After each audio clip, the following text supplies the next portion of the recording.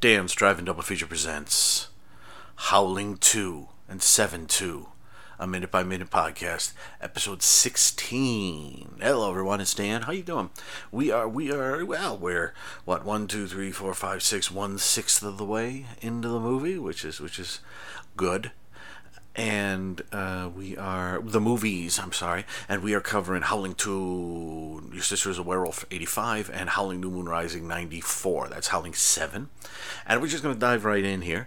Where were we last time? In Howling 2, Christopher Lee's character, I've completely blanked out what his name was. I would say Skarzani or Starvos or Marcus or Stratvis or something like that, is explaining to Reb Brown and his friend Jenny about Reb Brown's sister being killed at the end of Howling, and that she was a werewolf, and Reb Brown is a bit giggly about it. Listen to this. Even now there are great numbers of werewolves living secretly among us. Your sister was working on a story about one such group, but was transformed. Oh, come on! Which is why she had herself killed. You telling me my sister arranged her own murder? Yes. To avoid the inevitable result. Come on, Johnny, let's get out of here. 1 moment, please. I'll prove it to you.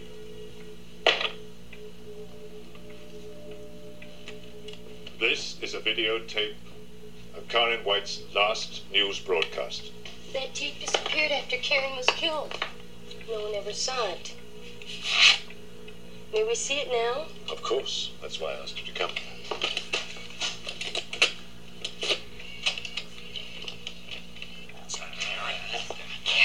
And I leave you hanging with something about to happen. Something is going to happen the next minute. You heard Karen's name about to be spoken there. And yeah, they pop a VHS in the player, and Christopher Lee is going to show Jenny and Reb the footage, presumably from the end of Howling, but let's see exactly what they do, shall we? So in this one, I like well, we know it from the previous film, but I guess that's one of the fun things about the Howling books and then the movies, is the concept of like colonies of werewolves. You know, not just like there's just one werewolf, you know, whenever it breaks out. You know, the Wolfman, the original Wolfman, which of course isn't the first werewolf movie, but is one of the best known.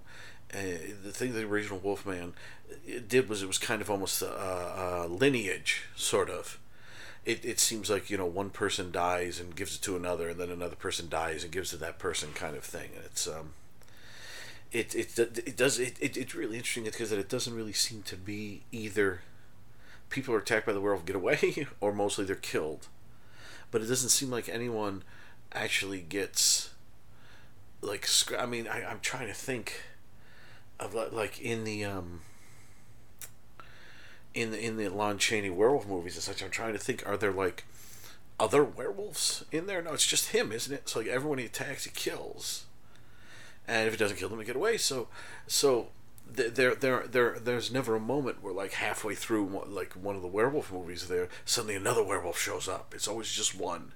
And then it seems sort of like possibly when he or she knows that they are dying, the person that is attacking them is struck with the claws and left with the mark of the werewolf. Because the fun thing, with the Howling movies is the concept that there are tons of werewolves out there. Now, Howling New Moon Rising doesn't give us that. Obviously, it's more the old-fashioned style, but yeah, Howling, that was the fun thing with the Howling, that it's a colony of werewolves. And that's the thing with this movie, is there's like this bevy, I don't know, what do you call them? I don't know, I'll have to come up with a fun collective noun for it. I was going to say murder werewolves, but the Crows took that. I don't know, man, I'll come up with one. If you guys come up with one, please, guys, gals, and Midnight Pals, give me one. What would be a good collective noun for werewolves? Because I know, like, a collective noun for pornographers, it's a screw of pornographers. Murder of crows. What is the Ah, nuts. Okay, I'll think of something. Maybe there is one. I bet someone came up with one. We'll have to check it. So, anyways, yeah. So that's one of the fun things with the Howling series of the three books. Well, like I told you, I haven't got. I mentioned this previously. I haven't got more than a few chapters into the Howling. Gary Bradner's prose is not grabbing me like I was hoping it would. And just the sleaziness of like the opening chapters is just like, oh, come on. And I do want to apologize. It's I'm recording this in the early evening, and it's summer, and it's warm out, and our air conditioning is on. I'm not turning our air conditioning off and heating up the house to record this. I'm sorry. I know what you're thinking, Dan. What? Please sacrifice for us. I'd love to, but my wife would get pissed. Yeah, I'm just going to turn this off while I record me talking about Howling movies for half an hour. Yeah, that'll go down great. I'm kidding, but the air is on. Anyways, yeah, so that is the fun thing about the Howling series, the Howling behind the concept. Of course, Howling 4 is that, Howling 3 has that, Howling 5 doesn't, Howling 6 doesn't, Howling 7 doesn't, and I have not seen Howling Rebirth. But it's funny, yeah, once they sort of abandon Gary Bradner's concept and sort of just go wherever, like for the last three, they go back to the original concept of just a single werewolf, sort of passing it on. But yeah, in this one, so Christopher Lee is talking to Reb Brown, who doesn't believe any of it, and lets out a yell at one point, which is a good Reb Bull yell. But Christopher Lee is staying very calm and poised in his over-decorated living room, while Jenny kind of sits there in her sort of kind of mid-'80s Annie Hall type outfit, sounding a little like Emo Phillips. It's a great combination. I mean, if you think about it, stately Christopher Lee, Reb Brown, always ready to yell, and Jenny, who sounds a bit like this went missing. When it's, so it's they're a fun group. And yeah, the concept that I mean that's, if you've seen The Howling, that's certainly what it looks like. That she's kind of setting it up so she becomes the werewolf on air, and then hopefully someone will take her down, which is what they did. But now she's in her mausoleum, and probably not. I would hope she could be able to get out of there. The werewolves are pretty strong. I would think she could probably kick out the stone where her feet is, and then either turn herself around and push herself out, or just kind of push herself out so her body kind of goes out, face up and kind of drops on out. They're pretty flexible, are the wolves. Can wolves change form? No. Werewolves change form? No, I was going to say, like, Dracula can become a wolf, right? That's not a werewolf, though. That's a vampire wolf. I was going to say, if werewolves could become mist, then that would be kick-ass. That would be primo. So, yeah, yeah, Reb Brown isn't taking this well. Why would he? It's this guy comes to you and tells you this thing. It's like he seems like a nutball, and but he's going to play the tape that went missing. And how'd he get it? I don't know. I thought she was going to say, like, where'd you get a copy of this? This went missing, or how'd you get a copy of this? No one was supposed to have this, but it's like the copy went missing right after she died, so he stole it from the. That's the only copy they have. Something so important like that. That's the only copy they have, and you'll see it's when it starts. It's not even the whole unless I guess it could have it queued up.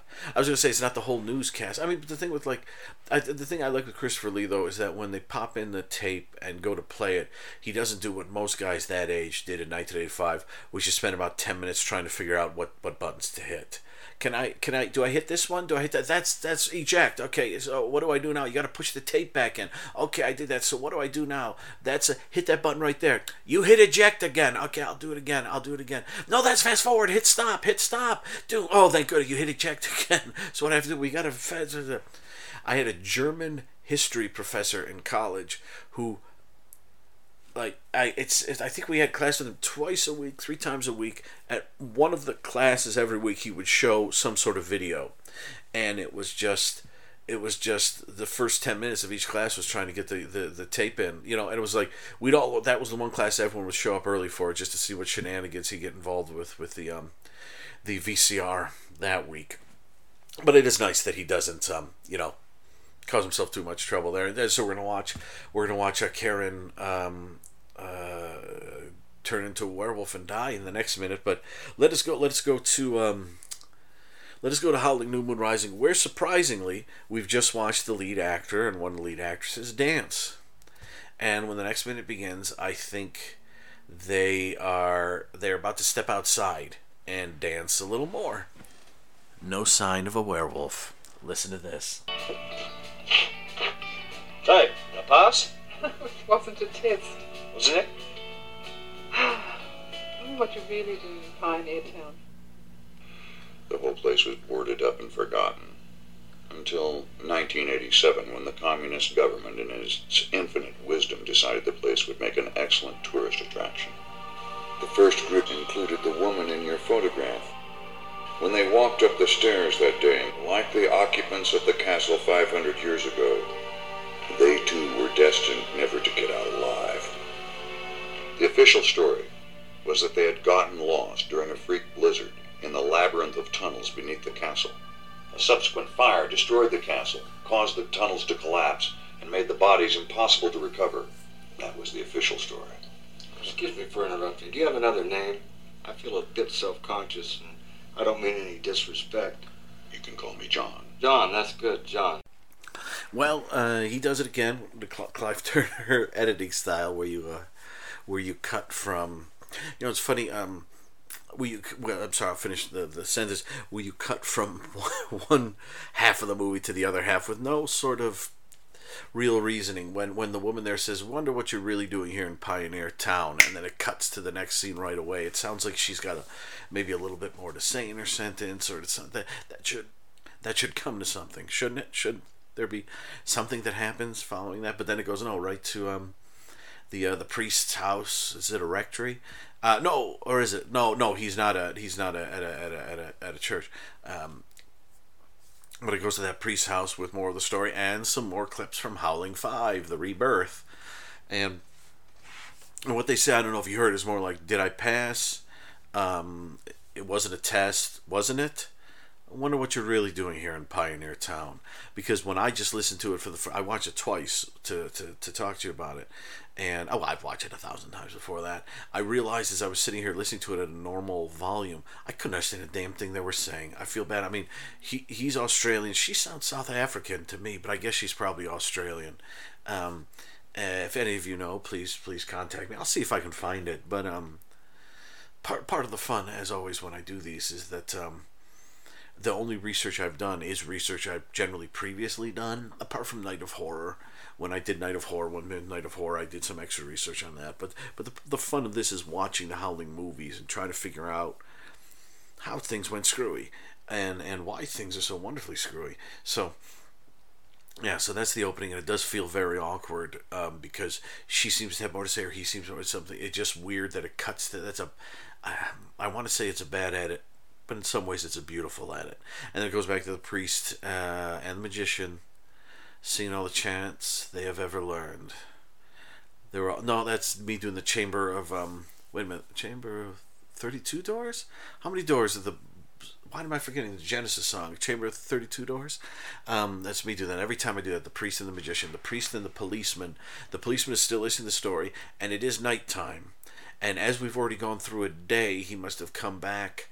Either this takes place, as I mentioned before, this doesn't take place in the same timeline as what's happening at Pappy and Harriet's, because the policeman goes to and I know I've said this before, but in case you missed the episode, the policeman goes to the priest's house in the evening at the same time that Ted arrives, from what we see, because they're intercut.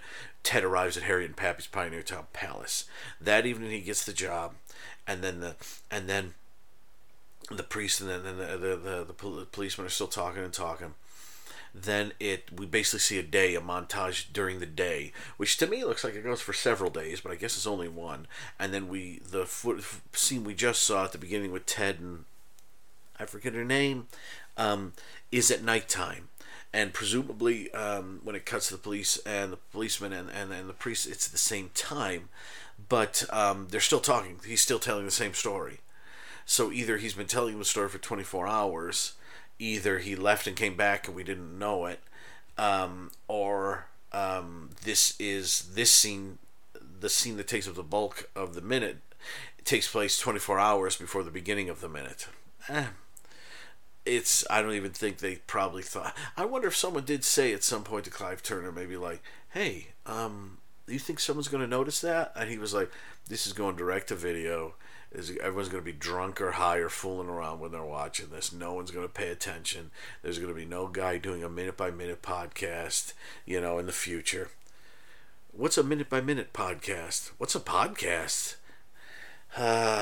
So we do cut to the priest and the policeman, and at the end of it, we learn the priest's name is John.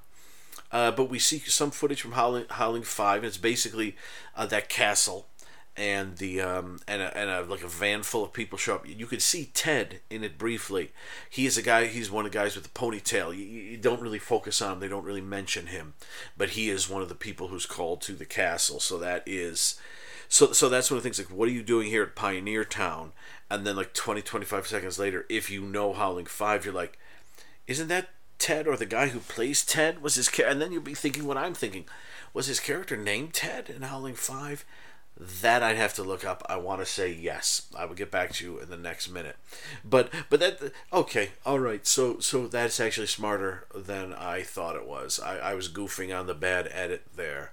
But it goes from what are you doing in Pioneer Town to this thing, and then the moment you see the van pull up, if you know Howling 5, you would think, oh, wait a minute, there he is. What is Ted doing here? It must have something to do with Howling 5. And then if you remember how Howling 5 ended, you might also come up with a little bit more of what's going on, but that may be too far ahead. Especially since we've got a brief glimpse of Howling 6, and Howling 4 hasn't come into the mix yet. So yeah, so we see that, and it tells the official story. They all got lost in the labyrinth, and the castle burned down. It was interesting that the first few times they said the castle would not burn down, but this time, 500 years later, it did burn down. I have to watch Howling 5 again. Like I said, I remember Howling 5 being a lot of fun, and Howling 6 is also a lot of fun. So most of this is talking about Howling 5 with Ted in it. Although, like, the movie doesn't point that out. If you're watching this, I think the thing is, when they show up at the castle, it's clearly a castle. It's not something you would find. It's an old castle. It's not something you would find in Pioneer Town. In Barstow, they don't have a lot of castles that I know of. Plus, it's clearly cold, and there's some snow involved, and they mentioned the blizzard, so it's clearly a different place. I'm wondering if you didn't know that this was this was from Howling 5. Obviously you would know when you watch it that this is from a different movie, because it looks like a different movie. It looks different. It's kind of better lit and such. But that's about it. So we're gonna end with the policeman asking the priest something, and we covered Howling 5 pretty quick. We just saw a few shots of them entering the place and going into the place, and then I thought there were more flashbacks from Howling 5, but it is what it is. So let us, so we leave off there, about to watch Karen White's final moments on television and final moments of her life, and then we're going to hear more of the policeman and the priest. The P and the P, Pebble and the Penguin, Prince and the Pauper, the policeman and the priest, talking. Listen to this.